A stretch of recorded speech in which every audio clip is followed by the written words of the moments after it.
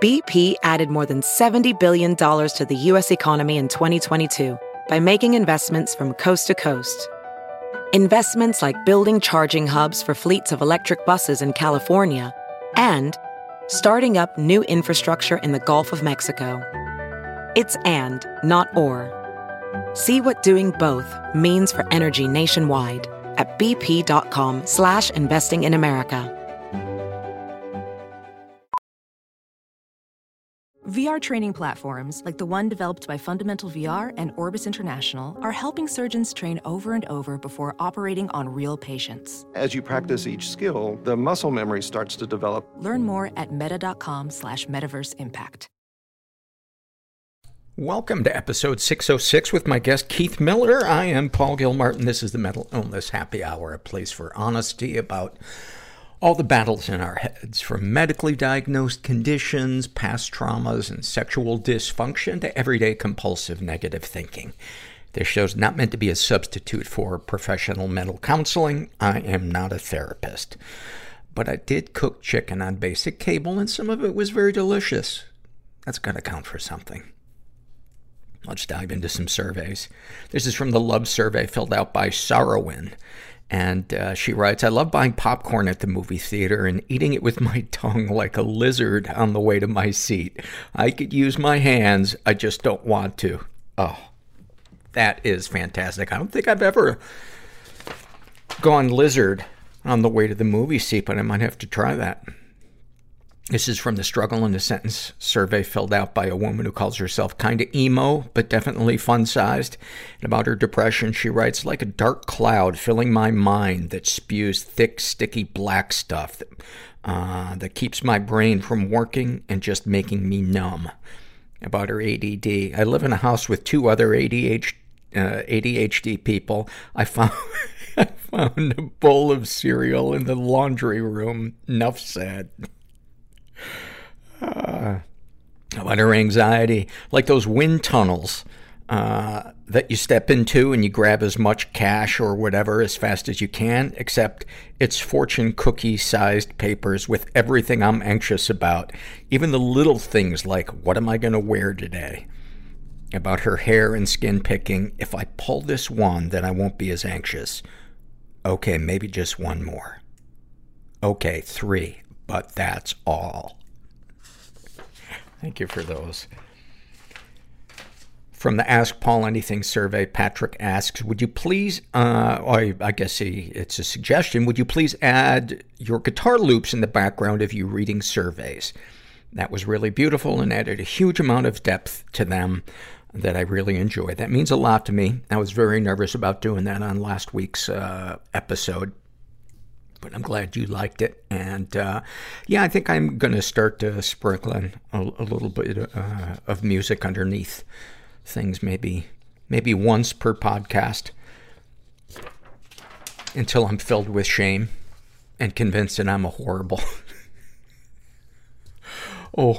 self-involved person. This is from the Ask Paul Anything survey, and Kitty, who is a trans man, asks, how do you feel about adding trigger warnings on surveys? Is that something that you need or that you would appreciate or use, or is it something that you don't care about? Definitely not something that I don't care about. And I've thought about it in the past. And the only time I really do it is if it's a really about something really, really graphic, like worse than the average thing that I read on the podcast. And the reason why I don't normally do any trigger warnings, except for those that are super graphic, is that I would be doing them on pretty much every survey. Because pretty much every survey has to do, with death or suicide or, assault. And that's kind of my take on that. This is an awfulsome moment survey filled out by a woman who calls herself Cats and Coffee. And she writes, I was texting with my grandmother at Christmas time, as my family always does Secret Santa. We'd been discussing what my Secret Santa wanted and what I personally wanted as well. We'd wrapped up our conversation and I was going about my day at work when I received another text from my grandmother. Oh boy. I just thought she was going to add something or mention something she forgot. I got the Christmas surprise I wouldn't soon forget. It was a picture of my grandmother's boobs tied up in sheer Christmas ribbon and with an intricate bow and everything. She begged me to never mention it to anyone in my family, especially not my grandfather. Oh my God. I fucking hate that on the iPhone, where when you open the text, you go to begin to create a message to somebody, and instead it takes you to the last thing that you had written to a completely different person. I'm grateful that I haven't shared anything other than annoying thoughts with the person it wasn't supposed to go to. Joe asks, I'm wondering if you've considered mentioning the assault of reproductive rights occurring in the U.S. More than half the population lost their right to bodily autonomy on June 24th, and it's causing a mental health crisis for many of us who feel trapped and terrified of what's to come next. I had an abortion as a teenager, and it was empowering and relieving to make that choice. I haven't heard any mention of this nightmare that's unfolding on the podcast, and I'm surprised. Thank you for mentioning that, Joe. And yeah, I haven't,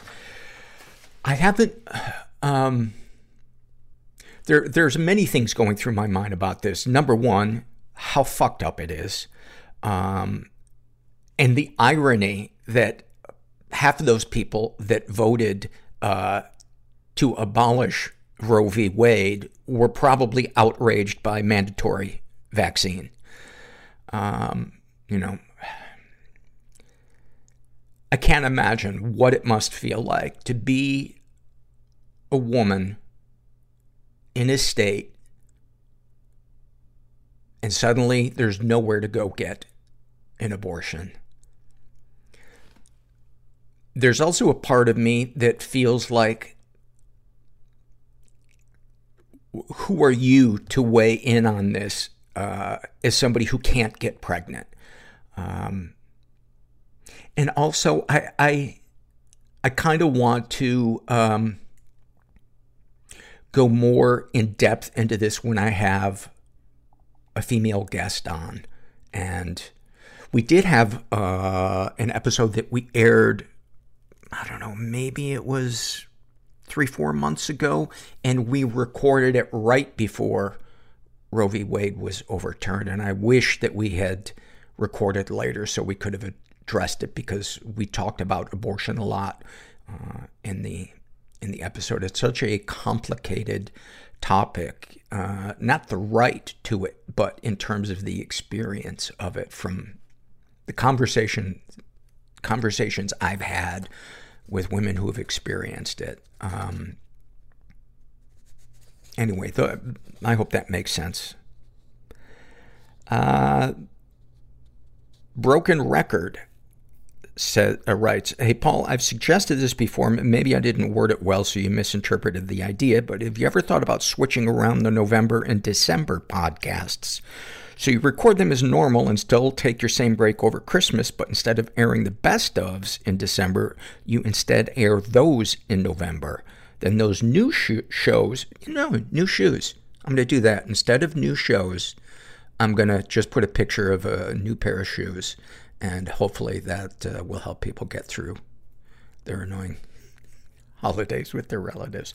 Then those new shows you would have aired in November, and then you air them in December, if that makes sense. So they would be aired a month after you record them. And she adds, this is not as much of a big thing for me now, but I remember a couple of years ago when things were harder that I would have loved new episodes over the difficult Christmas period. I totally get what you're saying, and I will definitely keep that in mind. To recharge my battery every year, I've started taking July and December off, and I run best of episodes during those months. Thank you for that suggestion, and I will definitely keep that in mind.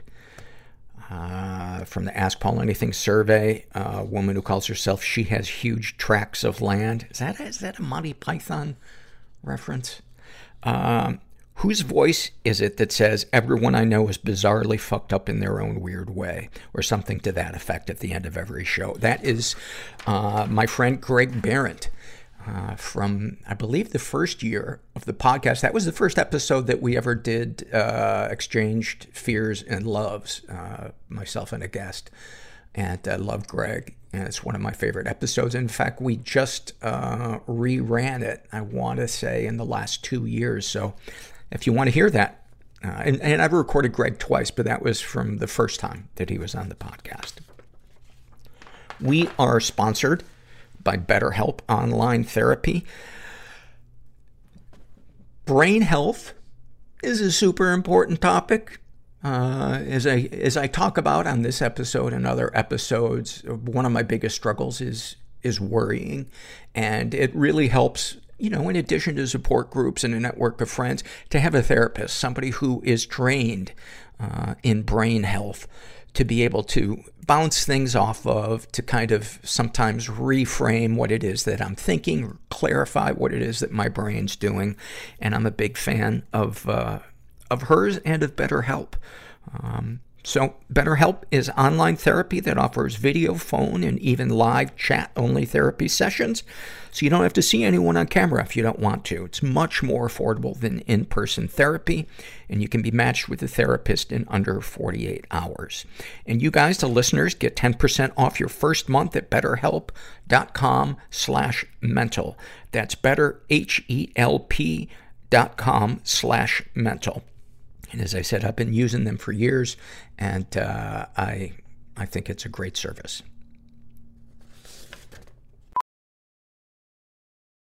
As a professional welder, Shayna Ford uses Forge FX to practice over and over, which helps her improve her skills. The more muscle memory that you have, the smoother your weld is. Learn more at meta.com/metaverseimpact.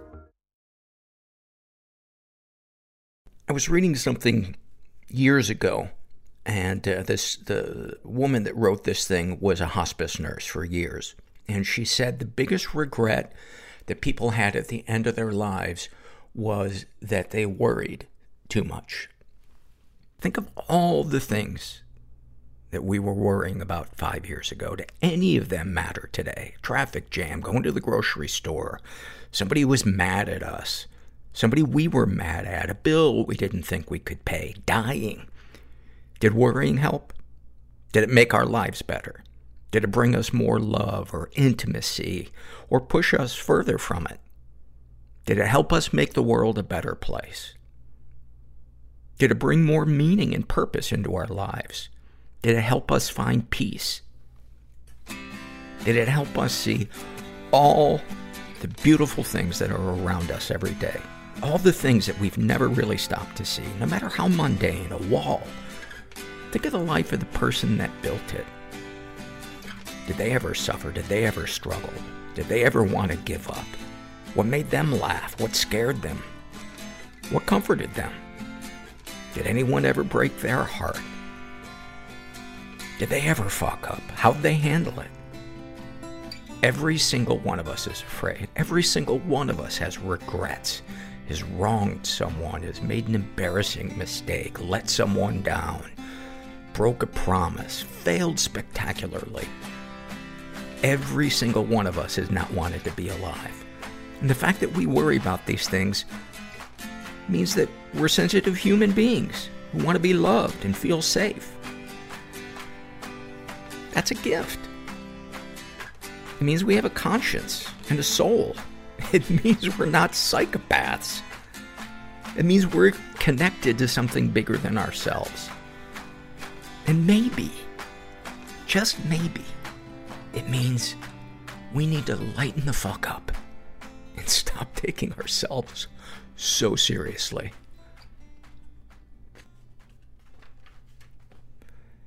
And then finally, this is from the Awfulsome Moments survey filled out by a woman who calls herself Weird Butt.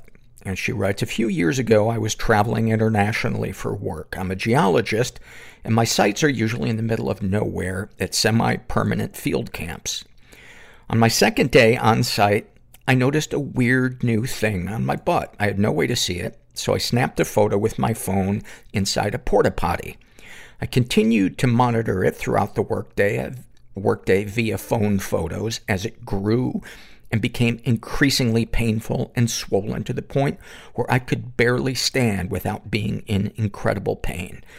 It ended up being my first hemorrhoid. I spent most of the late afternoon on the phone with my doctor and then my boss arranging for me to leave site because I was in too much pain to work. My scheduled flight was 4 days later because of COVID restrictions, so I was stuck with my throbbing butt in a hotel room. You know how smartphones do that thing where you take a bunch of photos one day and they make a slideshow out of them? Well, I was quarantining in my hotel. I realized there was a slideshow of that day. Curious, I hit play. Immediately, this really jazzy, upbeat music started playing as the photos faded into each other. A flower. Some rock samples. My butthole. A beautiful mountain. 3 images of my worsening butthole. My coworker waving at the camera. Some field notes. Our lunch that day. My now unrecognizably horrific looking butthole. It was both beautiful and horrific, and I couldn't look away. The automatically generated name of the slideshow? Special Day. Your fear of death is your love of life in reverse. I'm a kinky person. I didn't want to be I'm ashamed. a sexual being. Deeply ashamed. You are I want to live. fucking depressed. But how? I can't do this anymore. I will be uncomfortable so you will be comfortable. Is life just a series of perpetual losses? You're not depressed. We're Black. There is no real chance for intimacy. We don't do that. Without risking being hurt. Push it all down. You can't go around it. Ireland, we don't do mental health talk. Through is the only path. No one is ever alone. There's somebody else out there. Don't forget experiencing the same thing as you. that the places you feel most broken now You just gotta look for them. will one day be your greatest strength. And when you find them, it's a great feeling. And I'm suddenly feeling horrible about making that joke, but that's how far I will go to get a laugh because I am empty inside. You're in the right place. I'm here with Keith Miller, who is a licensed clinical social worker based out of Maryland. I was a guest on your podcast a couple of months ago. Keith has a podcast called The Soul of Life Show, and I had such a good time talking to you. And you're so passionate about the topic of mental health. I was like, if you ever get to LA, man, we gotta record. Yeah. I'm so glad you invited me. I had a great time with that too. I listened to that a few times. Yeah, and it's one of my favorite conversations. And I got to say, the feeling's mutual because, I mean, you are doing some work that I think there's, and we should talk about this. There's obviously professionals like me that are doing this, and you bring a lot of those people in and bring the subject to life. But I think it's overrated. Like the professional gig of mental health. I mean, how so? And this leads right into the topic that we're probably going to talk about du jour, which is depression. Mm-hmm. But for me, having 20 years in the business, it is a business, and that's the reason the podcast that I do is called The Soul of Life. It has nothing to do with the business, right. And so, after doing it, the business of psychotherapy and let's just say the business of healing, there's a point at which I didn't realize until it just knocked me down that something in my body was protesting about doing this, about charging people money to give them something which really used to be free, right? Which is connection and belonging and love, right? Or should be free in a family and a community, right? So something that's a trailhead for me as it relates to why when I sit down in my therapist chair, not other places, like I can do music, I can do the podcast, I can do, I'm getting into aviation now. I'm doing lots of cool things. But when I sit down in my chair across from somebody, and go through, the routine, right? It's like the back of my hand now. Some part of me protests and says no, right? And so I've ignored that for I don't know how many years, maybe 10. No to what? I don't want to help. I don't want to be here. I'm somewhere else. Are you burned out? Yeah, that's exactly right. And that's a topic that I think we use the word burnout often because we don't want to say the word depressed. Right? That's just my opinion. Burnout can be, everybody has burnout, right? Washed out, burned out. But yeah. And so as in the healing professions, it's a double whammy. You're in this place because you're successful because you're good at giving and providing, but yet at the same time, even if you've become mature, as I think I have over the years, at recognizing boundaries, right, and recognizing this is a profession. I'm not really here. I'm not your father. I'm not your brother. Right. And it's cut and dry. It's not like I stay up at night thinking about issues that people are bringing in. When I sit in the chair, I kind of there's a deficit. There's a sense of like I could use this more than I could give. Does that make sense? It makes total sense. Yeah. I often wonder, because I do this podcast, I go to support groups, right. And the thought of, working in a rehab or being a therapist, I'm like, that would drain my battery. Yeah. And yet I know therapists who just have endless passion for it. Right. So do you think it's that you are burned out by the profession itself, or your depression is sapping your vitality? That's a great question, Paul. I mean, which comes first, right? All right. The chicken or the crying? Right. Yeah, both. Yeah. I mean, so does the anhedonia, loss of interest in like things that normally bring you pleasure, does that happen before the effects? After a day of feeling like detached from things, that will sap you also, right? Right. So, yeah, what I've come to realize is the bottom line is it doesn't matter where it started. It's about waking up to the idea that it's happening. What am I going to do? What am I going to do? I'm going down. I'm feeling down. I am down. I am not here. I'm lost. I'm confused. I'm disorientated. What are the other words we can use, right? And acknowledging it and telling the truth to yourself. So, yeah, I've been on that journey, as I know you have, and that's what I appreciate so much about what you're doing. Is you're bringing into people's. I mean, I love the questions you ask people. Like they come, they're at some point in their career. It's probably helpful for them to talk on a podcast. And every time, pretty much, I think you ask the question, well, like, so where did you grow up? What was your father like? Mm-hmm. They're like, do I have to tell you? Like, this is like what a therapist asks. Right. How do you feel right now as I ask you these questions? I learned that by being in therapy and realizing, I'd had a blanket over this thing that I had just thought, I'm okay with that. Yeah. And that's what I think is so valuable about therapy is it helps you uncover stuff. Yeah. Somebody who has never experienced therapy thinks that they're going to go in and somebody's going to tell them how to live life. Right. And it couldn't be further from the truth. No, right. At least with a good therapist. Yeah, exactly. It's not about advice.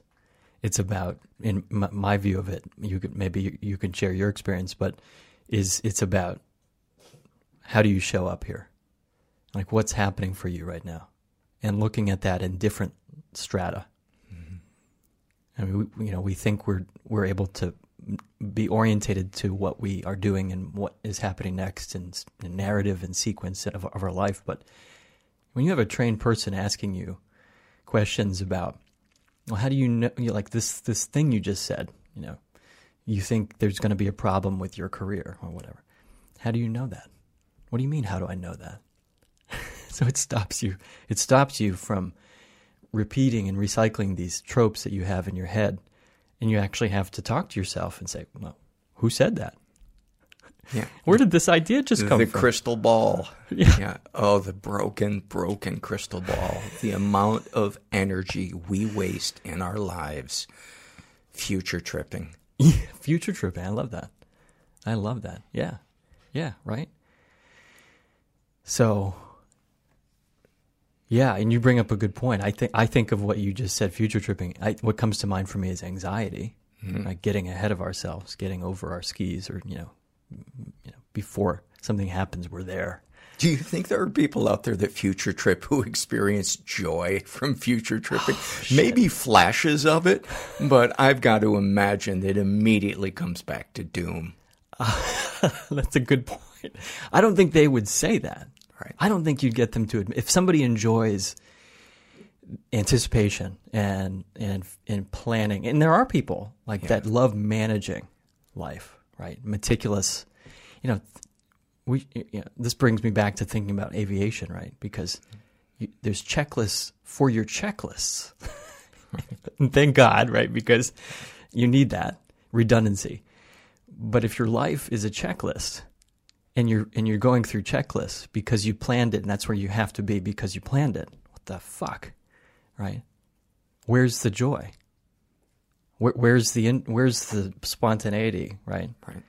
So, and yet some of it is good. Absolutely. And I think that brings up the topic of moderation, which is so hard for a lot of people. Right. Yeah, moderating, right? So if you have a part of you, and I have a strong part of me that's like a type A sort of manager. My family, my brothers, my mother and father, is one of the most loving families that I could ever be, grateful to be born into. That's the absolute truth. And we're all type A driven people, which means each of us has at times disregarded our connection to the other person and to reality in favor of like just getting shit done. That's what it means. Like we're going to get this done. I don't care, how you feel. When I was a kid, and in my talk, we talk about this with our dad. He's 80 years old. We talk about this now, and we joke and we talk openly about it. I left the church when I was. I went to school to study theology, and it was after that I'd sort of crossed that bridge, and then I realized, I'm on a road I don't want to go down here. This doesn't feel right to me. This feels claustrophobic and incestuous and in some real weird way fucked up. I turned around on that road, became a social worker, and so that was a hallelujah moment for me. What do you mean when you say incestuous? In what way? In that the belief systems are recycled, right? They're handed down without question. They're not. There's no diversity of thought in a conservative religious community is not valued. Conformity, loyalty to the belief to God, that's valued. If you deviate from that, you're not just bad, you're evil. Right. You're evil, right? And so, anyway, we joke a bit about especially my brother. He's a trip. He's very funny. One of my brothers, and he'll joke about like we had to get up. So we had a paper route in the morning, and they joke. They're older than me. They had a longer paper route than I did because I was the youngest. And my dad helped me, but Sunday morning we're doing the paper route, and before we go to our job at the golf course to rig sand traps, and then we go to church. That's Sunday morning. That's the day when you like can unwind and like just do what kids want to do. So we had that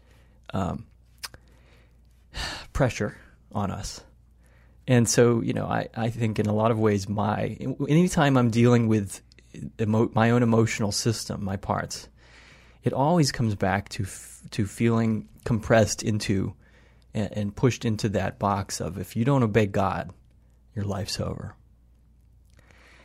And so, were you raised Catholic? Baptist, which is punishing God. Yeah.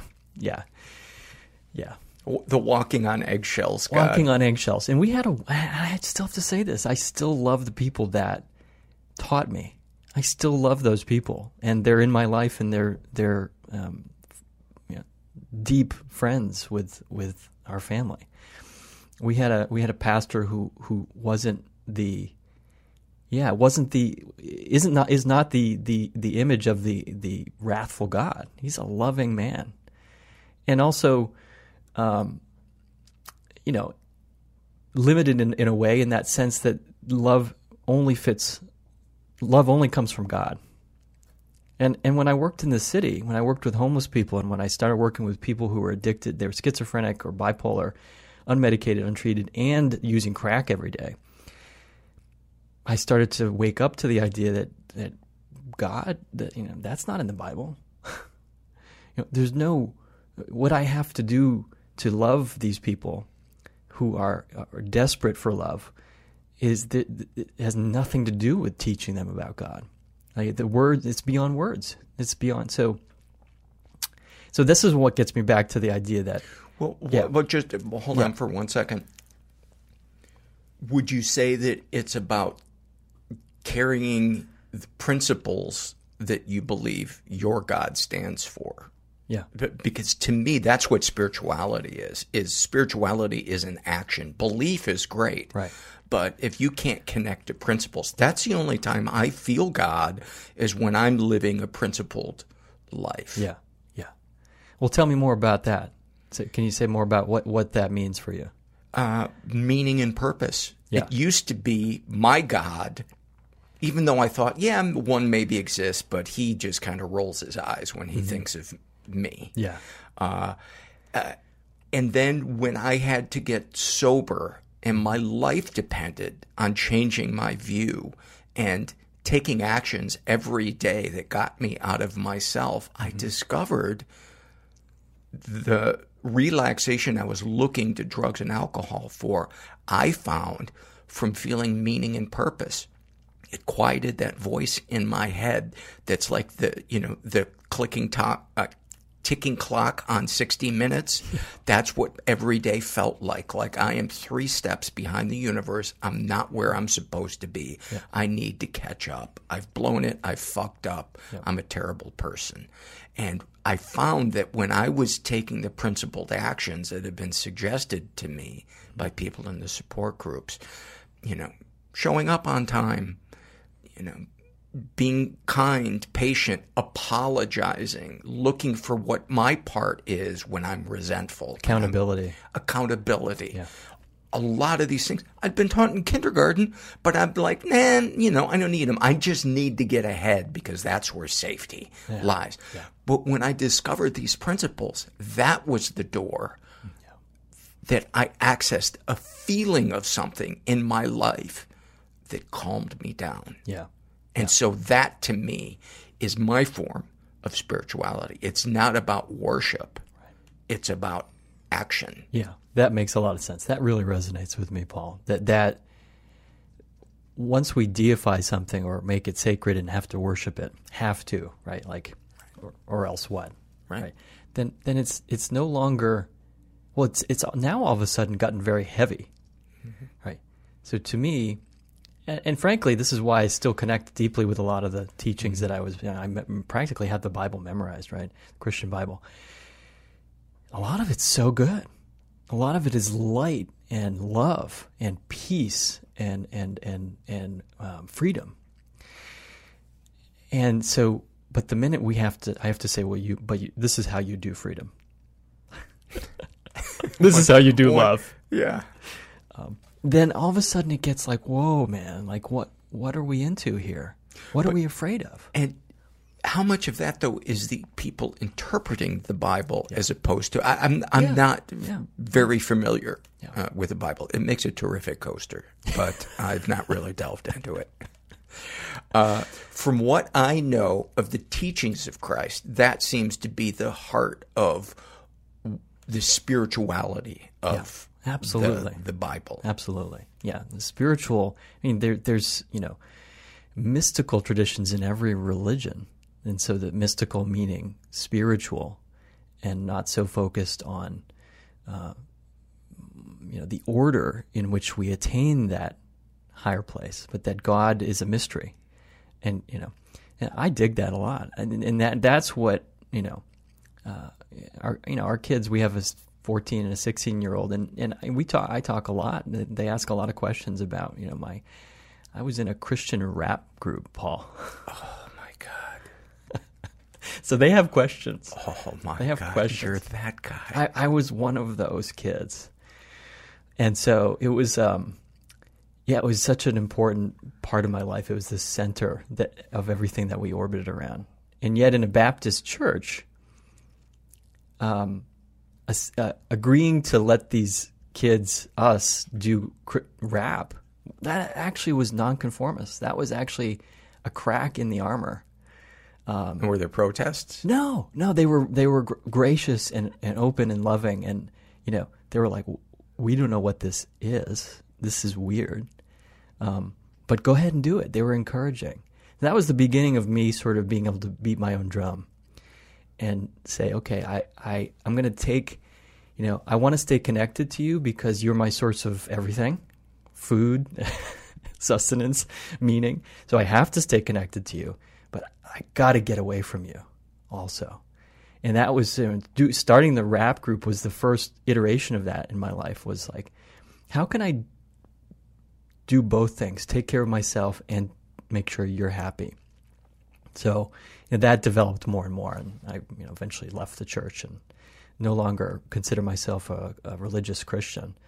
But you still believe in God? I think the words "believe in God" are difficult. How would you phrase it? Yeah, belief or non-belief. Can you start with there might be something? I don't know, right? And so the not knowing is more appealing to me than knowing now. And the comfort that I have in not knowing, I wouldn't call that God. It's something very different. But it is to me, it is what maybe people would say is God. My sense of comfort with the practice, like you said, the practices and principles of letting go, and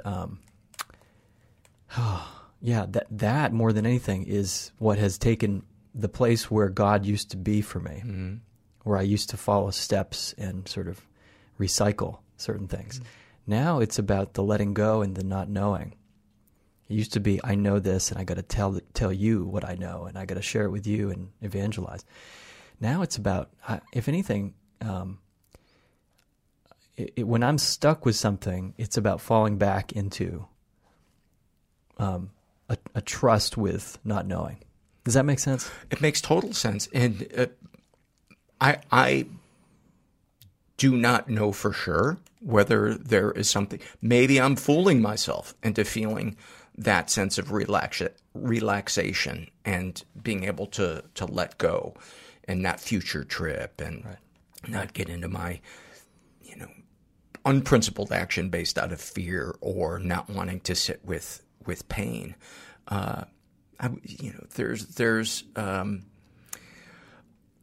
some people say God is everything or God is nothing. I'm not so sure about that.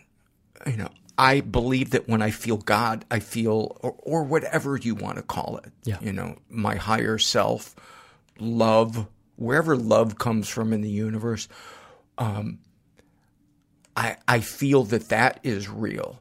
But I also, look at kids that are starving, and people say, well, there's a greater picture. Okay, maybe there is, but isn't it also possible that there's a dark force as powerful at work? If you look at our planet, there's some support for that argument.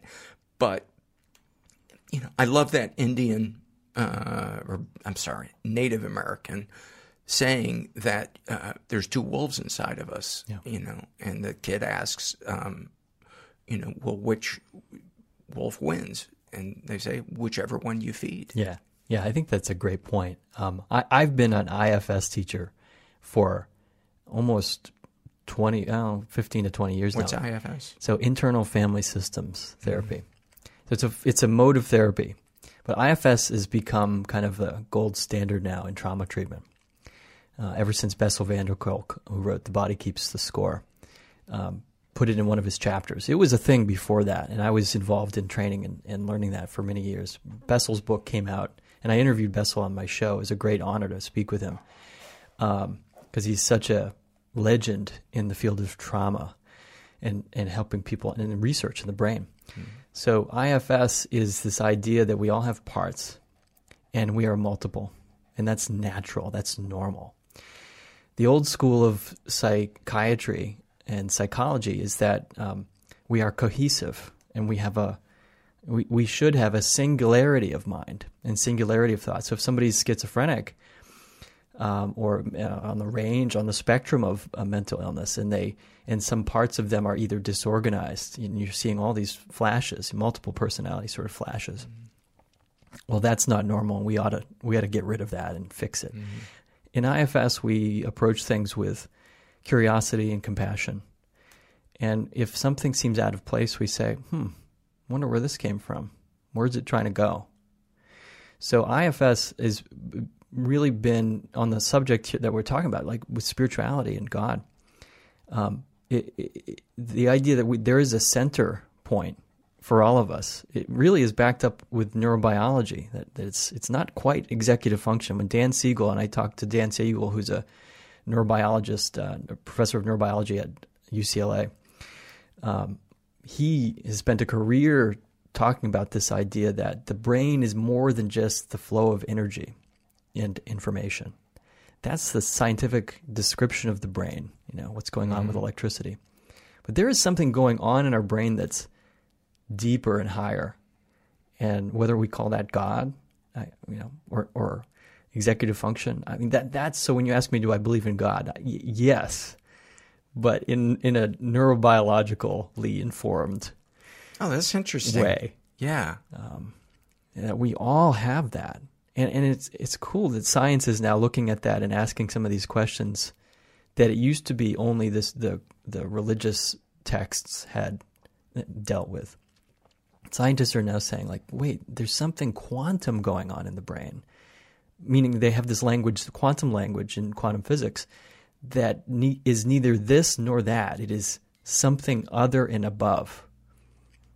Well, spiritual people have always been talking about something other and above. So I think it's cool that those things are meshing together. And I've asked Dan, and he's a scientist. He's a really hardcore scientist. He resists the idea that there's, this is like some big spiritual thing. But I've asked him, I was like, have you noticed that? He's like, absolutely. Yeah. The trend in our field is towards openness, in the scientific field, is towards openness towards the unknown. So it's trending towards this more spiritual. Well, they say thing. that physics departments are filled with people that believe. Yeah. I think that's true. I think it has to be.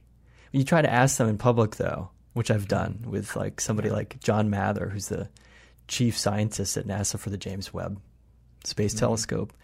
I asked John, I was like, so John, do you ever, you spent a career studying the stars, astronomy. Do you ever like wonder, like, what's driving this? He's like, well, no, I just try to go get data. And do you feel like he was being...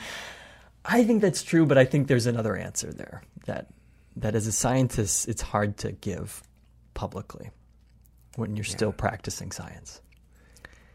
I imagine that's difficult because they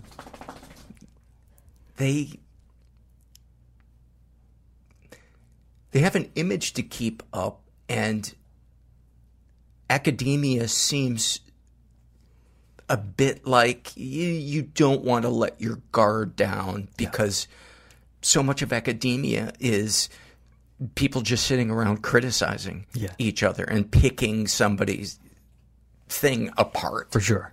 Yeah. I think that's for sure. It's hard to take risks. I mean, and I wonder what you think about this, because you talk a lot about comedy and your career in stand-up, and when you talk to younger comedians, right, they're asking, I love how you're challenging and bringing up these questions about, like, can you be vulnerable on stage?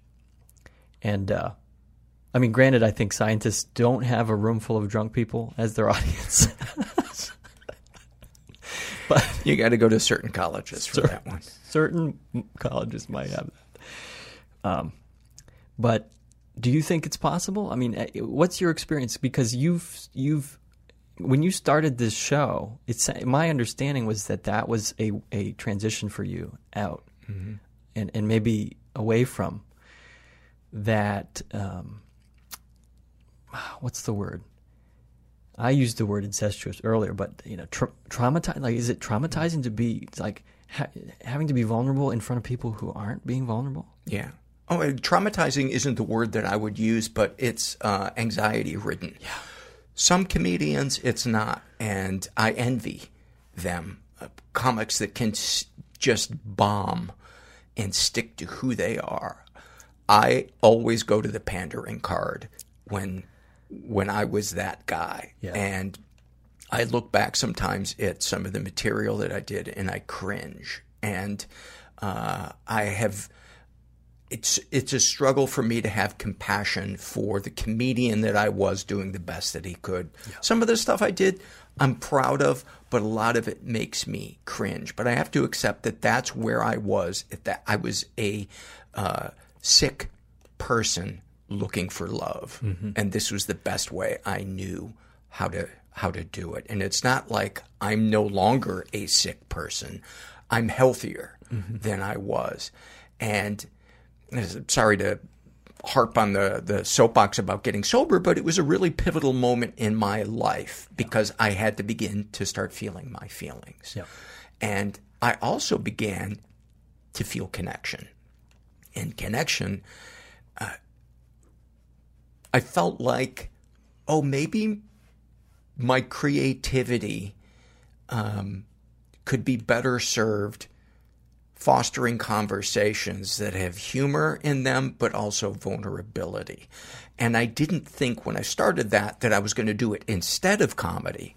I thought this would feel like an interesting thing to do and might help people. Never imagined I would make a penny doing it. But I began to feel like, we talked about that feeling that I'm where I'm supposed to be. Yeah. I got that feeling almost immediately. And the TV show I was working on was canceled 6 months after I started the podcast. And I just felt like the universe was saying, here, this door is open. This is the next chapter of your life. Yeah. And like you feel sometimes when you're at work, I was feeling that way with stand-up. There would be moments when it would be fantastic, but they were the minority. Most of the time, I was tired of airports. I was lonely in hotel rooms, and I just wanted to be home. Yeah. So that's how it started. But as I began doing it, I realized this is the stuff I wanted to talk about in my stand-up, but never was confident enough to be vulnerable. Right. I had tried here and there, but it didn't get a big enough laugh. And I couldn't sit through that. Yeah, yeah. It's got to be so hard to combine those two genres, right? I'm just trying to think off the top of my head. Are you familiar with Brene Brown? And she's awesome. Yeah, yeah. So she talks about this difficulty, like as a lecturer, as a researcher, bringing up the subject of shame in a room. Everybody leaves the room. Nobody will show up at that conference. Now, she's done it in some miraculous way because of her charisma, and I think, in some small part to Oprah Winfrey. But she could talk about anything nowadays, and people would fill an auditorium. Amazing. It's amazing. So the idea in this makes me want to share about DBR, this thing that I started to do in some therapy, myself. I found a therapist who was doing IFS, which is something I'm familiar with. But he started doing something with me called DBR, Deep Brain Reorientation. And after like 2 or 3 sessions, I said to him, Terry, what are you doing? And he described it. So then I got trained in DBR. But so this idea, and I bring up Brene Brown because the idea of combining something pleasurable with something difficult, right? So how do we turn towards our fear? Well, most of the time we're afraid of our fear. We're terrified of our terror, for example, or angry at our anger, or something like that. Right? So how do we move towards, how do we get that circuitry in the brain that is motivational and attachment-based, moving towards something, going when it relates to something difficult and painful? Because that's what gets us out of depression. Can I turn towards my anger and listen to it? Well, it immediately changes the anger. When somebody's listening versus somebody resisting and opposing, now you've got a flow going. So DBR is this approach which allows, it's Frank Corrigan. People listening who are interested in this should just look up Frank Corrigan and DBR, and your head will swivel when you start reading the stuff he writes, because it's pretty advanced neurobiology stuff. But if you can track some of it, the gist of it is that there's this mechanism in the brain, particularly the brain stem, that we're not recognizing is active all the time, and it's our orientating impulse, what he calls orientating tension. So if there was a loud noise, Paul, in the next room, both you and I would do this. Our heads would move immediately, and that's because of this orientating tension, and it's not conscious. And so if I ask you a question like, Paul, can you think about your mother for 10 seconds? Right? And then I ask you, okay, the thought comes up, you imagine your mother or some other potentially stressful or difficult stimuli. And now my next question is, what do you feel in your face, in your jaw, in your eyes, and especially the back of the neck? And you might say, I don't really feel anything. I'm just thinking about, I'll just say, stay with that. And eventually you begin to notice the tension, and stuff starts to happen here. In your face. In the face, in the eyes, in the jaw. Because the sequence of firing when we're stressed is that this orientating tension, especially the neck movement, eye movement is like a close second. Like the head swivels, the eyes start to move towards the thing. And it's unconscious, but as somebody carefully tracks that with you, and I might say, well, I just noticed your, right cheek, put your hand there and you feel that, and you just slow down. All of a sudden, this openness in the body, the physiology starts to emerge. So instead of there being an antagonistic relationship with your emotions, there becomes a resonance with them. So that's kind of where we're blocking our emotions. Exactly. Wow. All here. You hear people say this.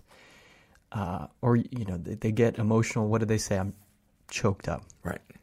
And you see them struggling to take to swallow and that sort of thing. That's not an accident, right? There's this system that turns on that disables speech. Right. Yeah. And like when you feel shame, you feel it in your face. You feel it in your head. Yeah. Like this weight. And your back wants to kind of arch and go into a hole, right? So this is about slowing down at those moments and having some, it's like people have maybe heard about brain spotting. This is brain spotting on steroids. This is DBR on steroids. This is any of the other 3-letter acronym therapies on steroids, because it really goes, and Frank articulates this brilliantly, it goes right to the source, which is the brainstem. All the other therapies, even IFS, which I love, is midbrain, limbic system, or a little bit cortical. And that's late in the sequence of neurological events. It's late.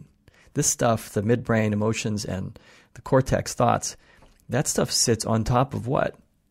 The brainstem and the orientating tension. If we're disorientated here, because what happens, loud noise, I don't know if I should run in there or run away. And so that disorientating, two things are happening at once. I'm stuck. And once we begin to slow down, we recognize, wait a minute, shoot, 2 things, 3 things. I'm feeling 3 survival mechanisms kick in. That's confusing. All right, well, we just let that happen. Sit there. All of a sudden, the tears start to come. The face starts to relax. The voice comes, and the thoughts are clearer. So, that's when I did 3 sessions of DBR and then did the training. It was out of that, Paul. It was only like the second session. I touched on something in my core that said, why don't you fly airplanes? Wow. Yeah. Yeah, it was like it touched on this little kid inside of me, which I'm familiar with from doing some work in therapy before. But it just, the physicality of this stuff that Terry was doing with me, it just became crystal clear, like, you're ready for that. You can do it. Why haven't you trained to become a pilot? It's something you've wanted to do. You've never spoken that to anybody. So I started speaking about it to people, scaring the shit out of myself, going up in airplanes. So now I've started my training in small little Piper Warrior airplanes. Wow. So it's crazy. You talked about the eyes moving. Is that one of the things you think helps EMDR? Yeah, the EMDR work also, Frank would, I think, say clearly that this DBR work acts at a deeper level than EMDR, eye movement desensitization and reprocessing, which is fantastic. EMDR is a revolutionary technology in therapy because you don't go in and sit down and, you do a little talking, right? But then the therapist just says follow. Basically, it's sort of it's a hypnotic induction using the eyes to move back and forth with a light or with your finger. And then all of a sudden people, like, just no words are being spoken. All of a sudden the emotions start. You just start to feel like shedding skin happens. The layers start to come off the armor. And the exhaustion afterwards, right, is so profound. After one session, I slept for almost 2 days. Yeah. And then the next time I played hockey, I felt like all my joints had been oiled. Yeah, that's amazing. That's amazing. So this is working at that level and then some. Because we don't really spend a lot of time talking when somebody's doing a DBR induction. There's a moment at the end where you might say, do you see yourself any differently now? So we do ask for the cortex to come back and kind of analyze what's going on here. But mostly it's just about following, and the prompts we give are, okay, slow that down. Well, I feel something in my stomach. Okay, go right before you felt something in your stomach. What was there? And that question, what was right before you felt the heat in your throat or the pit in your stomach? What was right before that? There's like a blank spot, and you can see it come over people. They're like, nothing. And I'm like, yes, right there. Stay there in the blank spot. And so what I'm offering and what we offer at that moment is a attachment to the unknown, a safe attachment, secure, maybe mildly pleasant. Like, I don't know either. Why don't you stay there and let's find out? So we're getting that a little bit of dopamine going, which we need for difficult things. And the person's able to tolerate the terror of that overwhelming emotion, which is often fear and shame, right? So without feeling terror anymore, it's just like, we're moving slow enough now that I don't have to bolt out of the room. I don't have to say anything. I don't have to perform. And then it clears. This disorientation clears. And like you said, you feel like oiled and like loose, and it's like open. So I'm hoping that's what I'm going to do. Ketamine this week. I'm starting ketamine treatment, Paul. Yeah. Hold that thought for 1 second. Yeah. It occurred to me as you were talking about this. It feels like the last half hour that we've talked about spirituality and these different modalities. The word that just keeps popping into my head is curiosity. Curiosity, yeah. And what a powerful tool that is, especially when we're feeling stressed out or an emotion that we don't want to feel. Yeah. And you think about the things like you saying, I want to fly. That I'm curious about what that feels like to fly a plane. Right. I was too. I often say I think one of the greatest things you can be born with is a natural curiosity. Yeah. I'm reading a book by David McCullough right now. It's called The Wright Brothers. Holy shit. Those guys. I mean, we go up in these planes. They are well known. Like they're not bulletproof. They fail and people die. But they're really good performing planes. Solid in the air and forgiving. They're like, the rubber ducky in the bathtub. You push it over the wind. It hits a turbulence. It comes back up without really doing a heck of a lot. It's actually hard to crash them. And so the Wright brothers built their own frickin' plane. Insane. And got in them. Yeah. It's insane. And that they lived. Yeah, they did. That's the most amazing thing. You spoiled it. I forgot whether they died in a plane crash or not. Maybe they did. I don't know. Maybe they did. I'm not at that part. Yes. I just finished the part where they took up passengers. Like they were ignored for like 5 years. Everyone was like, you're bluffing. You can't do this. And then all of a sudden the press got involved and they had some significant demonstrations. Now they can't keep people out of the airfield. There are 10,000 people showing up just to see if they're going to fly. And everybody wants to go up. And a few people in the military are going up with them. And they had their first crash. And this guy, Lieutenant Selfridge, dies. The first fatality in an aircraft. Fell from 75 feet. And I think it was Orville that was really badly hurt. Like broke all of his bones, broke his ribs, broke his leg. But yeah, they're doing that. So yeah, curiosity is such a big, for me, curiosity is the cure. Mm-hmm. And at the same time, like what goes on in the back of my head is, can I afford to be curious? Like I've got to sustain my business, which is about providing a linear service to people, mental health business. Can I afford to innovate and like, and so that's a practical question.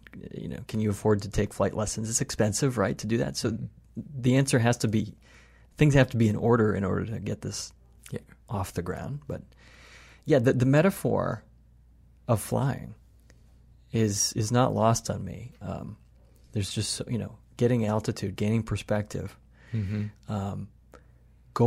leaving home, right, wanting to get away, but also coming back home, wanting to come home. Wanting to be safe on the ground and lining up, all of those. So that's what goes through a therapist's mind when they're trying to learn how to fly an airplane. Have you watched the Netflix series Love, Death, and Robots? No. There is one episode, it's from season 3, and they're short episodes. They're like, anywhere from 5 minutes to 12 minutes long. And there's one called Night of the Mini Dead. And I won't tell you any more about it. But you talk about a perspective. It's super dark, and it made me laugh out loud through the whole thing, especially the ending of it. So anybody listening, check it out. It just helped me take myself and my worries so much less seriously because it just showed the silliness of the whole of humanity. Right. Anyway, to ketamine. Yeah. I don't know if I've mentioned it on the podcast before. I tried it. It did not work for me. My psychiatrist said that's because you have treatment-resistant depression. How many doses did you do? I think I did 5 sessions and didn't feel any lasting effects. And they were spaced out like twice a week or something. Yeah. I think so. Yeah. Many people I know, it has a profound effect on them and is incredibly helpful. So what are you thinking as you go into doing this? What's it going to look like, etc.? Yeah, I mean, so... And this is for your depression. This is for my depression, yeah. This is not just for recreation. Right. And that needs to be said. I was talking to somebody we went into an art exhibit. We were visiting here in LA. We went to the Last Bookstore, which is a really cool place downtown. And there's an artist there. We got talking, and he talked about his recovery and that sort of thing. And he's like, well, and I mentioned ketamine and how it's transforming and should be transforming ERs. Suicide admissions in the hospitals should be able to go down as soon as ERs start giving. Just like I'm blanking now. Naltrexone is what's the drug given for opioid to reverse opioid? You know what I'm talking about. It's Naltrexone, but there's a brand name. Anyway, it should be Narcan. Narcan. Yeah. Narcan. Thank you. Yeah. So ketamine has this reputation for instantly reversing suicide intentions. Not just reversing it, but actually people are like really want to live. As long as the effects are there. So for me, like many people who've been in treatment for depression for more than a couple of years, I experienced what my psychiatrist referred to as a pooping out of the SSRIs. Some people take these for 6 months and then they poop out on it just stops working. The first line and second line, Lexapro, Wellbutrin, Abilify, they stop working. So what do? You got to try another one. That's a 3 or 6 month experiment. After experimenting with the dosages? That's right. Yeah. After getting up to the maximum or whatever. Right. So, and then maybe combining them, SSRI with an SNRI perhaps. And often, as you pointed out, treatment-resistant depression is typically ketamine is used for that, for people who've tried kind of all the combinations several years. I'm skipping a couple steps here. I'm not at the point where I had been at the point off of Wellbutrin. Wellbutrin has got me able to stop some of the cascade of thoughts where I would not really think that tomorrow mattered. And that's scary, right? That's like you can see the smoke on the horizon, like the fire's coming, right? And the suicidal fire. And so I flirted with that for like a couple of weeks head on. And I was like, I smell the smoke. I see the fire. Okay. Got to get a better dose or something, right? And so Wellbutrin for me has been successful at keeping the fires. I don't even know where it is now. Right? I don't know where it is. However, as a very sensitively trained therapist, I recognize something's going on. I don't know where a lot of things are.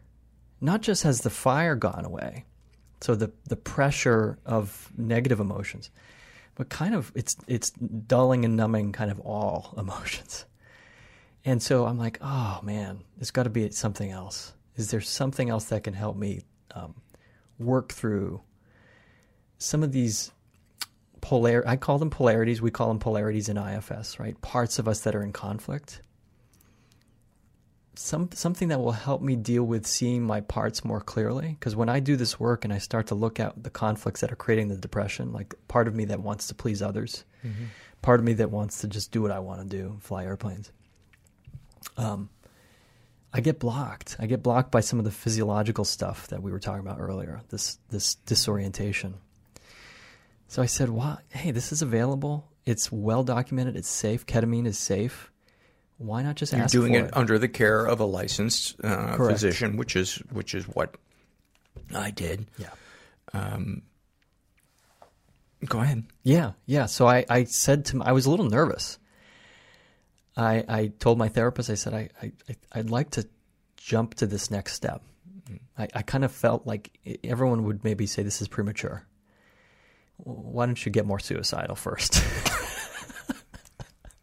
All right, I'll turn the news on. All right, see you later. I'll call you back.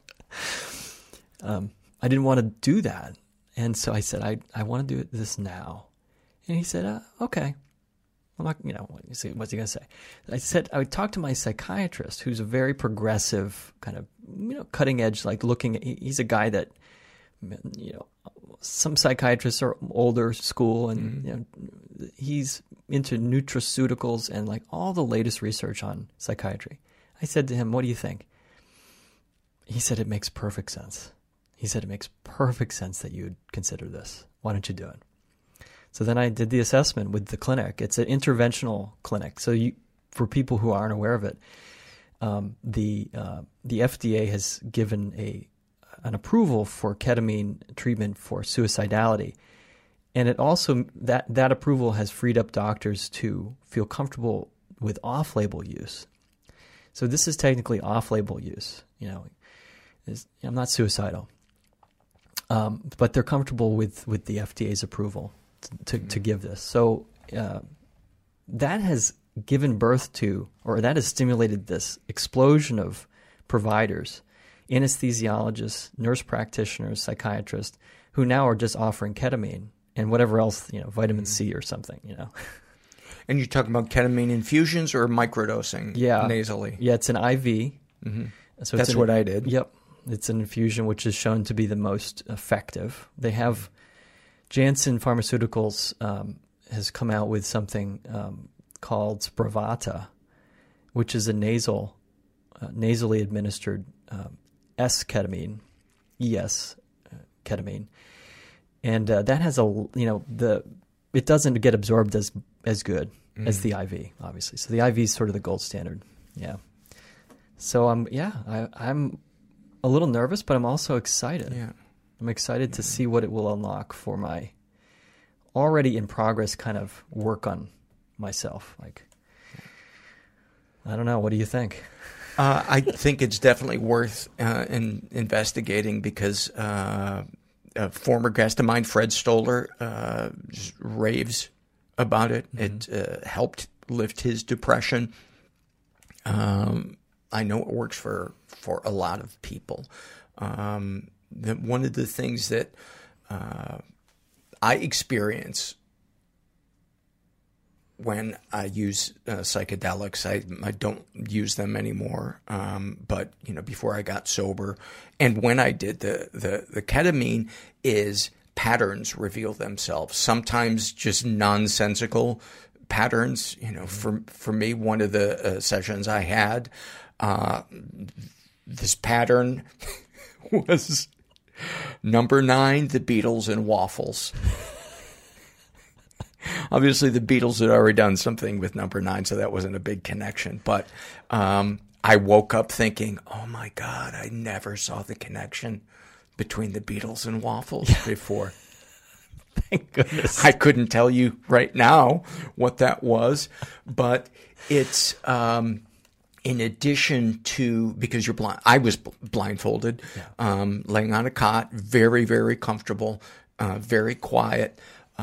And in addition to seeing visual hallucinations, it was almost like when you see clouds billowing visually, it's like billowing clouds, like coming out of nowhere and billowing and changing into something else. It was like a constantly connective, changing landscape, both visually and in terms of my thoughts about things. Yeah.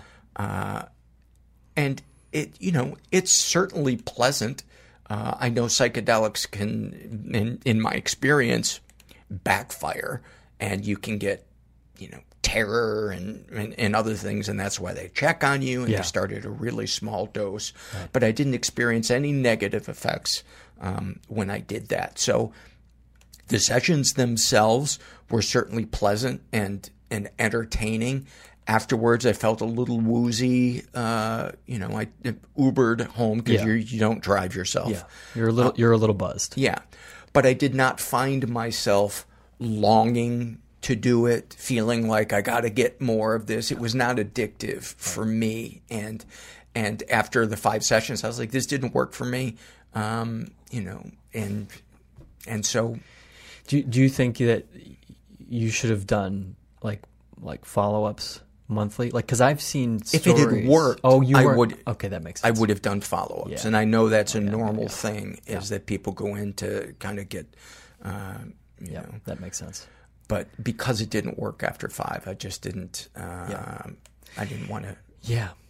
Yeah, it's you know, we know so much more about this now, but we also we don't know shit about why this works and why it doesn't for some.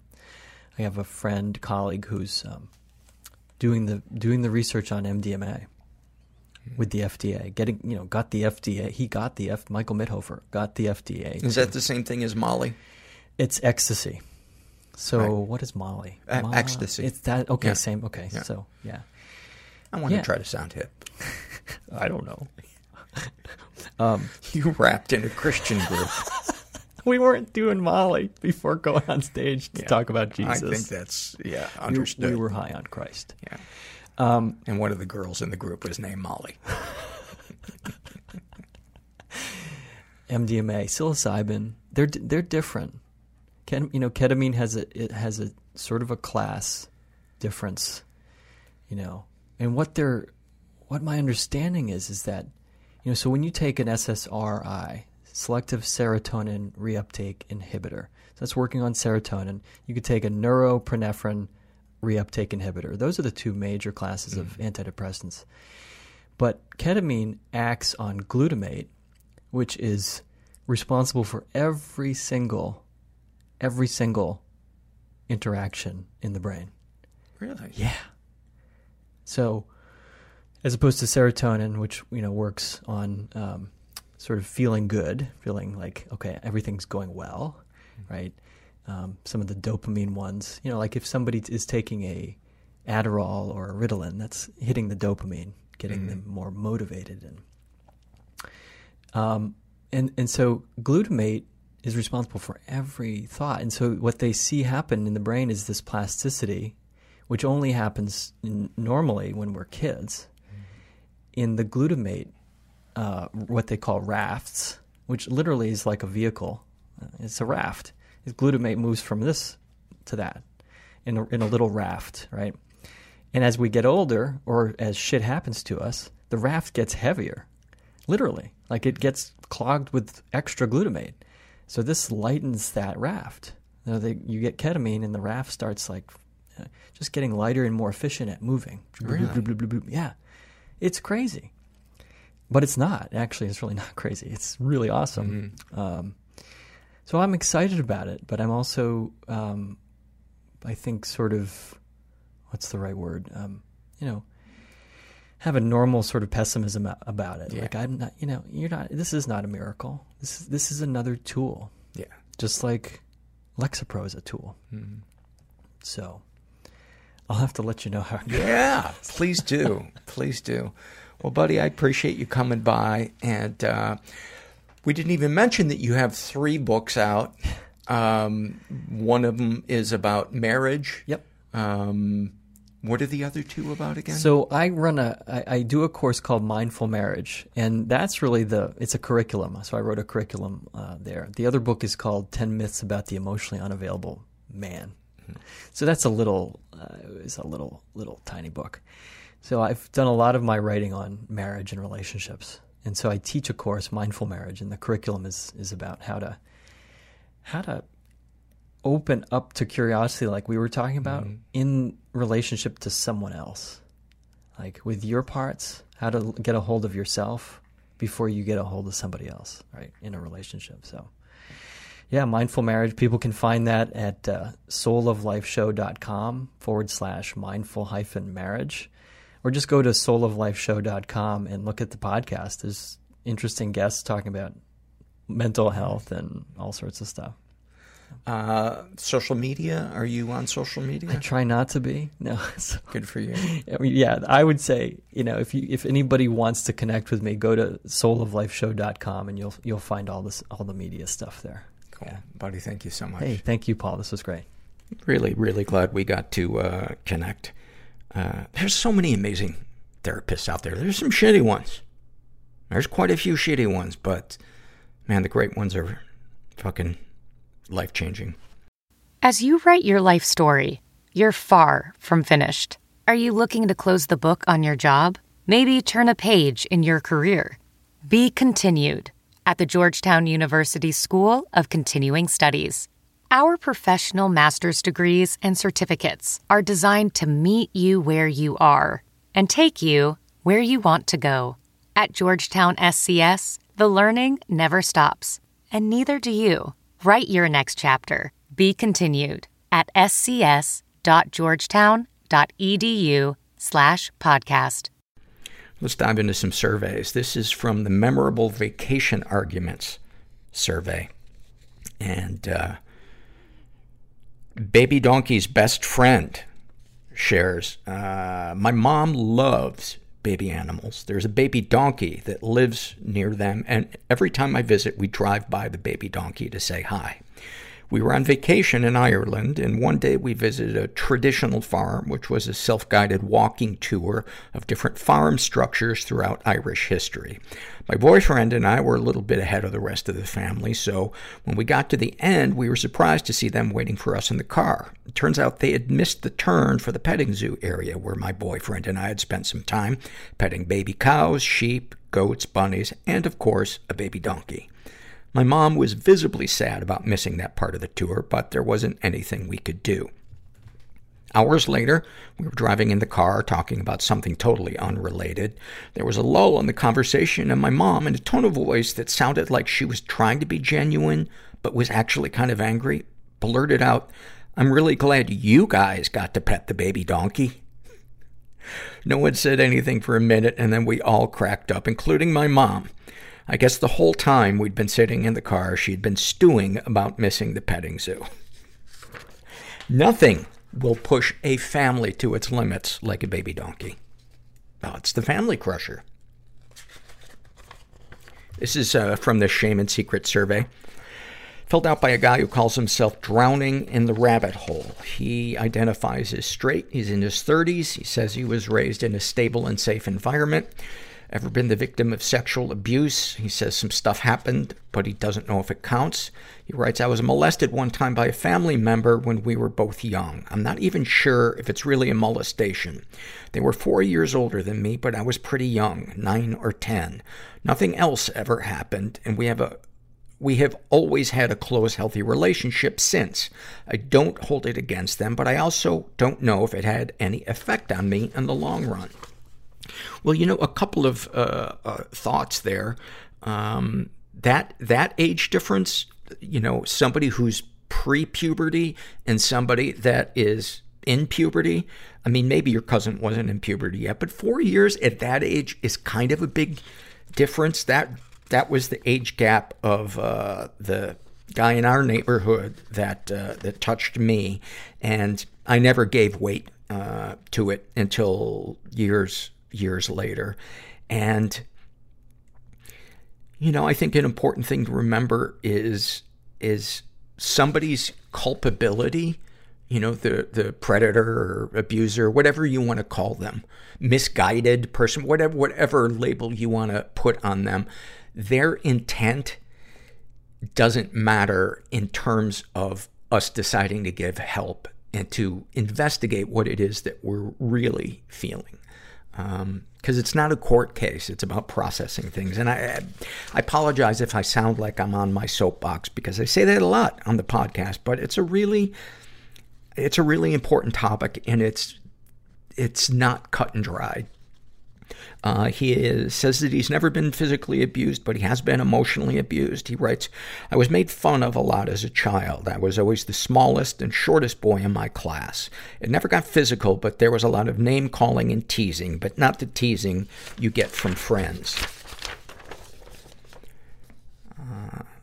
Any positive experiences with abusers? A couple of the people who had made me feel bad as a child later became fairly decent friends of mine through high school and beyond.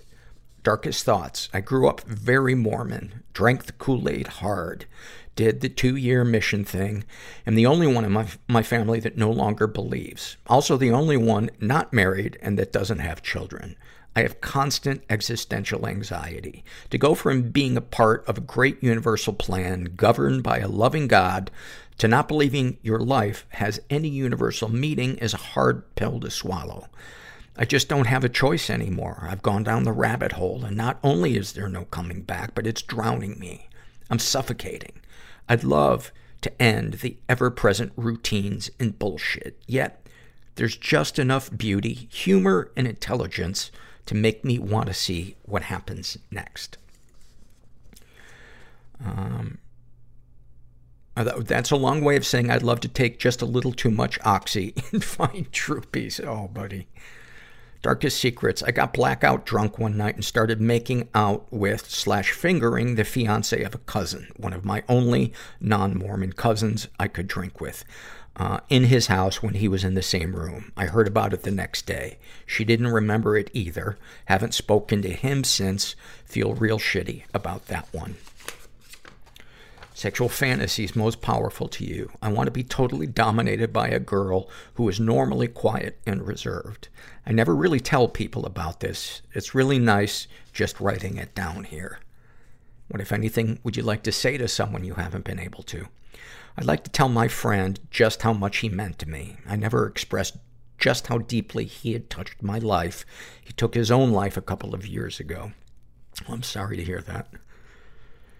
What, if anything, do you wish for? Romantic love. I put on a good front that I'm all right alone, but I'm not. I long for that sort of emotional intimacy. And I also imagine that, losing that community, when you were in the Mormon church, I imagine you feel a loss, not necessarily for that belief system, but for that closeness of people. There is nothing like the feeling of a shared goal, whether it's something that you believe in, or volunteer work you do, or a survivors support group. I don't know. Have you shared these things with others? Not really. I feel I need to keep up a show of strength because I tend to help a lot of my friends with their issues. I don't want to burden them with my own. I hope you hear how ridiculous that sounds. And yet it's so, I'm that way as well. I hate telling people that I'm not okay.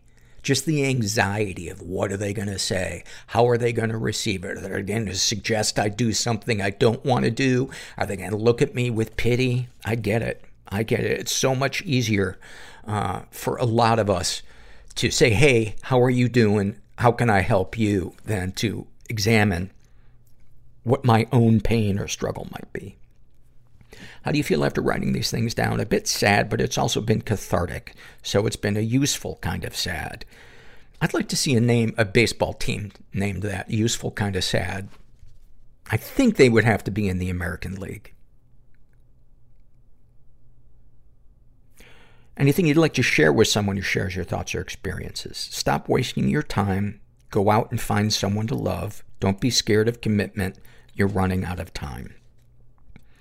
And he would love to hear more episodes with ex-Mormons. You should listen to the episode from a couple of years ago with Aaron Woodall, Woodall.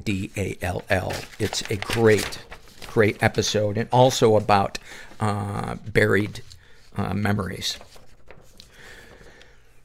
This is also from the Memorable Vacation Arguments survey, filled out by What's It To You? Gender, I hardly knew her. And they write, when I was 13, my family went on a 2-week road trip vacation to the Midwest to Disney World. I might have read this one already, with several stops throughout the South. I was in the throes of teen angst and had been acting up the entire trip. At our beach, I have read this, I'm going to read it again anyway. At our beach hotel, my dad decided to confront me about my behavior, and I talked back as usual. It ended up with him backhanding me in this section of outdoor showers. We both heard a collective gasp and looked up to see that there was a beachside bar that had watched this whole incident. We both laughed to deflect. I remember going back into the ocean and wondering what it would feel like to be swept out to sea. Wow.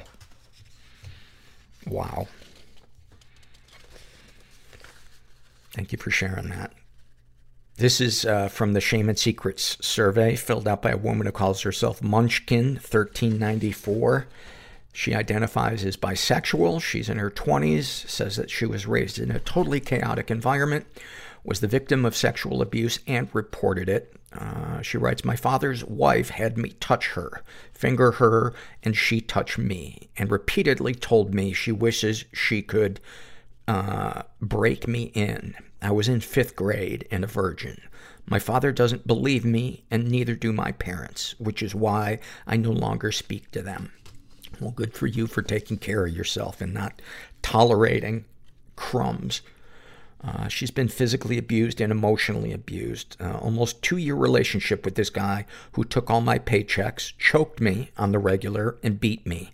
Thankfully, someone in a neighboring hotel room heard it and called the police. I pressed charges, and he did 1.5 years and has 7 years on probation. Any positive experiences with the abusers? Yes, there's things that I'm grateful my stepmother taught me. In parentheses, my mother wasn't that great. And there's lessons my ex taught me I'm grateful for. I get mad, honestly or honesty? I get mad honesty when I do something they taught me how to do, like putting bleach in sink water when washing dishes. Even though it's a positive thing that was taught, it's almost like they get a silent, you wouldn't know that if it wasn't for me, and I find myself wanting to find a new way to do it. Darkest thoughts, scooping someone's wee out with a hot spoon, LOL. I think there might be a typo in there. I'm not sure what scooping someone's W-E out with a hot spoon means. I don't know why, but I've always wondered what it would be like. Darkest secrets. Every time I drive across a bridge, I want to yank my steering wheel and drive off. The times I've had suicide thoughts have been while driving. Sexual fantasies most powerful to you. Bondage. And I'm not sure how I feel about it. Kind of weird. What, if anything, would you like to say to someone you haven't been able to? To my stepmother, thank you for taking away my innocence. Thank you for somehow tricking me mentally that sex is wrong and I shouldn't enjoy it. Maybe that's why I like bondage, because I can't physically stop it, and maybe it'll force my body to enjoy it. What, if anything, do you wish for? To not fuck up my daughter, to not unload all my flaws and bullshit onto her. Have you shared these things with others? Maybe that should be in the marriage vow ceremony. And do you promise to not unload all your flaws and bullshit onto her? I do. Have you shared these things with others? A little. My wife knows I've had suicidal thoughts, but doesn't know how frequent, because I don't want her constantly worrying, or her to feel like she needs to stay with me instead of us divorcing because I'm, quote, always unhappy. How do you feel after writing these things down? A little relieved. I'll probably do a journal entry before bed. Anything you'd like to share with someone who shares your thoughts or experiences? Stay positive. I know it's cliche, but find something or someone to live for, even if it's your plant or your dog. Thank you for sharing that. And I'm glad that you've discovered the power of writing. It's amazing. Sometimes the clarity and the catharsis we can get just by having to form our feelings into a sentence. And I never want to do it. Ever. It's just, it feels like the thought of going and journaling feels like somebody saying, hey, would you move these 500-pound weights across town on foot? This is from the Fears survey filled out by Kay. And she writes, I fear that I will act on the crush I have on the married judge I've practiced law before. We're also friendly outside of court, and he's flirty as fuck, even in front of his wife, and I daydream about him all the time. It's horrifying to me, but I cannot shake this crush. If I ever did anything with him, I don't think I could live with myself. I'm a very religious person, and this would undermine a huge part of my sense of self, and also come with massive guilt for sinning. To be honest, it already does, because coveting someone else's spouse literally violates one of the 10 Commandments. Even with all of that, I still want him. I have moments of clarity where I recognize that I probably want the idea of him more than the reality, but they don't do much to sway me. I really hope I get past this, but I'm terrified it's going to stick and haunt me and impede my ability to actually find an available partner. This is a special kind of hell. Well, thank you for sharing that. That sounds really difficult. Fuck. And to have it be where you go to work Ooh. This is from the love survey filled out by Honk If You're Lonely. And they write, I love listening to how vulnerable people are on this podcast, especially the people who fill out the surveys. It's given me courage to be more open and vulnerable in my therapy sessions, which has led to a good deal of emotional growth. It's also taught me that vulnerability isn't a weakness. It is simply the truth. Love it. That makes me feel so good. This is a Shame and Secret survey filled out by a woman. I don't know if she put her real name here, so I'm just going to say her initials, TC. She identifies as straight. She is in her 40s. What kind of environment you were raised in? She writes, hell. Ever been the victim of sexual abuse? Yes, and I never reported it. Her father sexually molested her. She has experienced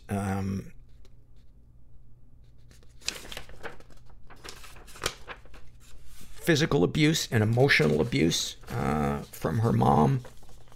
Darkest thoughts. As a young girl and teen, I was always sexually attracted to older men who appeared like father figures, and I would act in a manner to get their attention. It made me feel dirty, but I was able to get their attention, and it made me feel beautiful and wanted and loved. I also have had pornographic fantasies of fathers having dominating sex with their teen daughters, and it is very disturbing for me because I know it is not natural, and in truth it disgusts me. Yet it is as though my body and my mind would betray me and find the thoughts titillating and seductive. My father ruined what could have been my growing into a healthy sexual woman. Darkest secrets. My deepest, darkest secret would be that I have watched pornography, specifically of women being portrayed as teens who are having sex with their fathers. I know that in our culture, pornography is often considered acceptable to an extent, particularly for men, is something that they, quote, just watch. But I am a feminist. I'm an advocate for those who have been abused, and I believe that pornography is the objectification of human beings and is a slippery slope towards objectifying human beings in real life. I'm disgusted by it, though I am relieved to report that it has been some time since I engaged in watching it. Fantasies most powerful to you, as described earlier, the father-daughter thing. I find it appalling, disgusting, and perverse, but sharing it anonymously here is helpful for me because listening to the podcast has been so helpful, and it's my hope that in my sharing, others who have the same burdens will know that they are not alone. What, if anything, would you like to say to someone you haven't been able to? To my father, why? What, if anything, do you wish for? Peace of mind and the ability to eventually forgive my father and others in my childhood who were abusive to me. Have you shared these things with others? I've shared the deeper things with a wonderful priest who is my confessor and has provided me with wonderful and empathetic support. My faith is very important to me and at the center of my healing, so talking with him has been very helpful. He does not judge me. How do you feel after writing these things down? Strange. I worry that some people may hear this if it's read on the podcast, and it might be titillating for them. Anything you'd like to share with someone who shares your thoughts or experiences? You are not defective. You are not your sexual urges or desires, which were planted in your mind and memory network without your consent, and when you did not have the power to defend yourself. Considering what you've been through, your thoughts and responses are natural. Amen. Fucking man. Thank you for sharing that. This is a happy moment filled out by Arnold. And he writes, I went on vacation with coworkers to their cottage by the bay. On the last day, I was the first one awake. I got dressed and freshened up and put a kayak in the water. Ooh, be careful. I realized as I was about 50 meters from shore that I haven't had a single suicidal thought since the first day I arrived. It was also my second week on antidepressants. I felt the love and acceptance all at the same time in the moment and broke down crying, alone, in the middle of the bay. When I was back, I saw my coworker sitting at the table and felt genuine gratitude at the fact that I found a friend who genuinely cares about me while working at a chicken joint. I walked in, told an inside joke, and was happy to see a smile on her face. That's awesome. You had a very different experience in the middle of a bay in a kayak than I did. Well, actually, we were in a canoe, but thank you for sharing that. This is a shame and secret survey filled out by a non-binary person who refers to themselves as fried pickles up the wazoo. Well, if you're going to have fried pickles, you gotta have them up the wazoo. They identify as asexual. They are 17. They were raised in a slightly dysfunctional environment. They've never been sexually abused. They have been physically, no, I'm sorry. I'm not sure if they've been physically or emotionally abused. I would say you've absolutely been emotionally abused. They write, my mom has never intentionally tried to hurt me, but she does so many things that come from a place of ignorance that really hurt. I'm transgender and she doesn't use my pronouns. Every time she uses the word she, it feels like a punch to the chest. My first clear memory of her consists of her saying, you could stand to exercise more, while staring at my naked third grade body in the mirror. Oh, that's so fucked up. Now I shudder when she touches me. I don't know where it comes from. I don't think it's any shock where it comes from.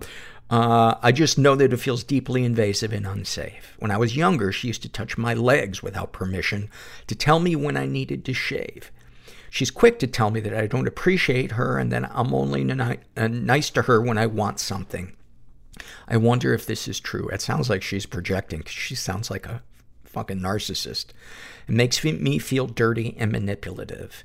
She's lied to doctors by omitting our extensive family history of mental illness, and I think it hurt my chances of getting the help that I needed.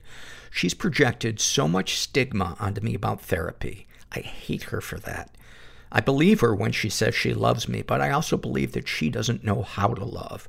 She doesn't know what love looks like. She hides her emotions and doesn't know how to handle conflict, and is often angry for no reason. And because of her, I'm basically the same way. I'm scared of becoming like her, and I think that if she really loved me, she would validate my gender and take care of her own depression so she could be present for me. Any positive experiences with abusers? I remember the days when my mom would rub my temples when I had a headache. I remember feeling safe in her arms. She would hold my hair back when I had a stomach bug and bring me breakfast in bed. It could be so tender and caring when I was sick. She bakes wonderful cakes and always lets me lick the bowl. She always lets me stay home from school when I want to and never forced me to eat if I wasn't hungry. She told me once that she only really wants me to be happy and healthy, and I believed her. Now she does pay for yoga and therapy and medication for me. It complicates how I feel, and I don't know how to feel or know whether I want to have a relationship with her when I grow up. Darkest thoughts. I live near the mountains, and sometimes I want to go driving up there and take the turns fast enough that I tumble off a cliff.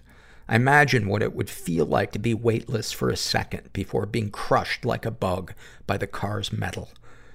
I think about if someone would put a sign or flowers up where I drove off. I think about the pain my parents would be in if I died, and it satisfies some sick revenge fantasy, imagining them finally realizing how much pain I'm in. Additionally, I think about doing things to intentionally sabotage my full-ride scholarship, like selling or doing hard drugs or getting arrested for vandalizing a car or something. I would only commit one crime, something just big enough to take away the one shot I have of getting out of this house. Darkest secrets. I used to cut. I do it rarely now, and I have deep scars on my right thigh. I love my scars and take pride in them, even though I know that is so fucked up.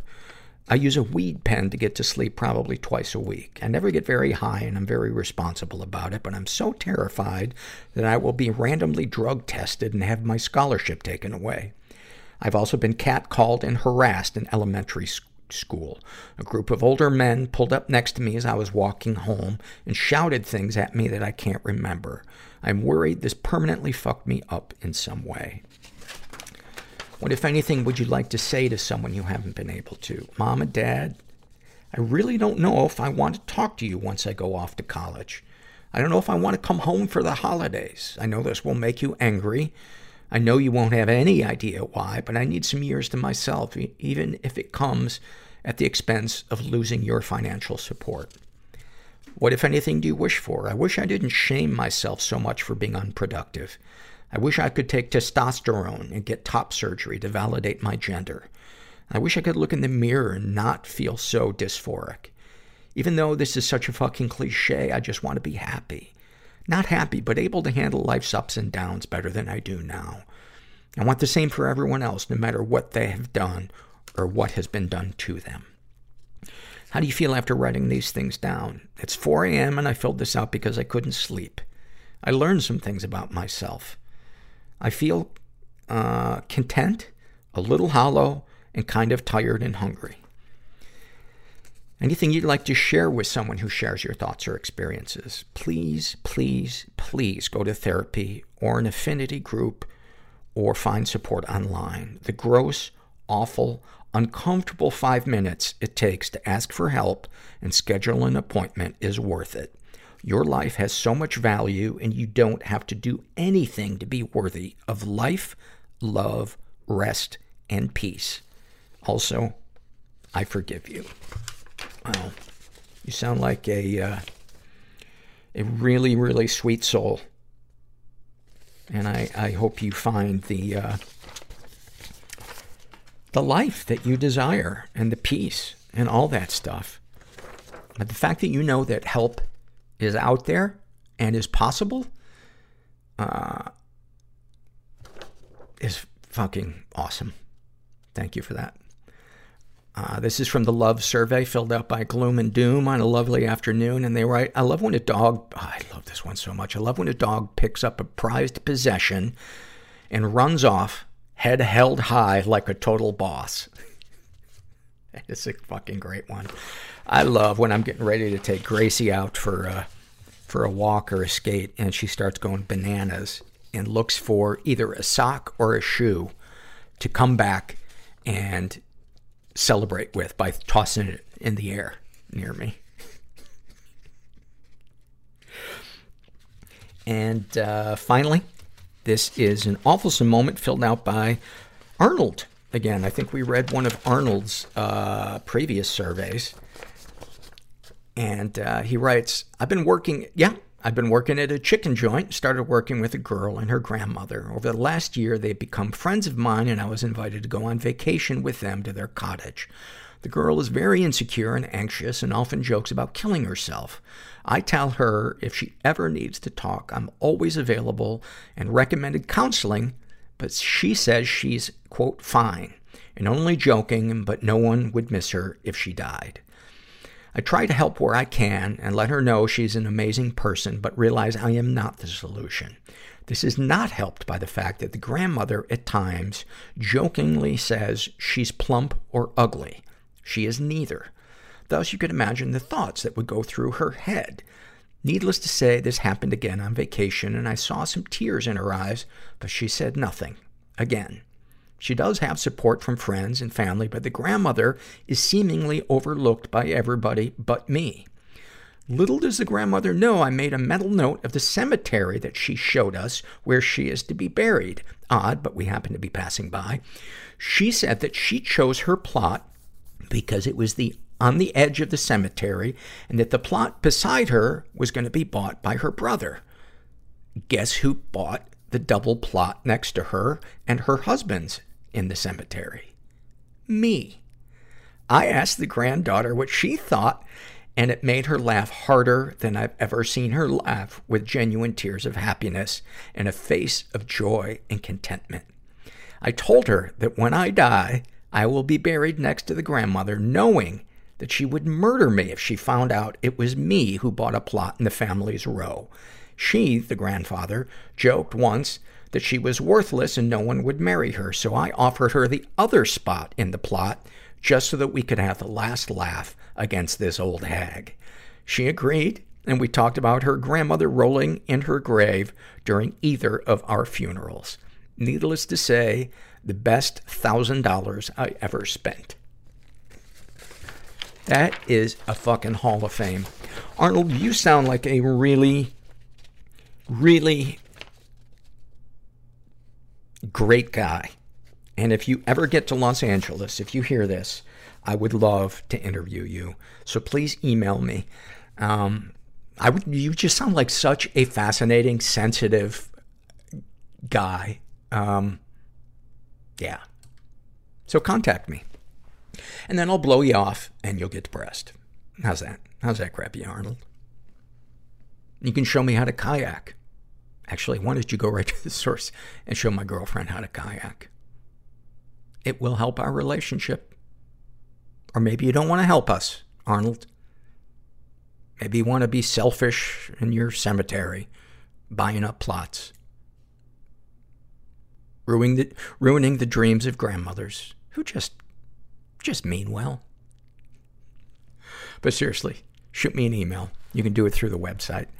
Well, there you have it. Episode 606. I hope you guys got something out of it. And if you're out there and you're struggling, just never forget that help is out there. And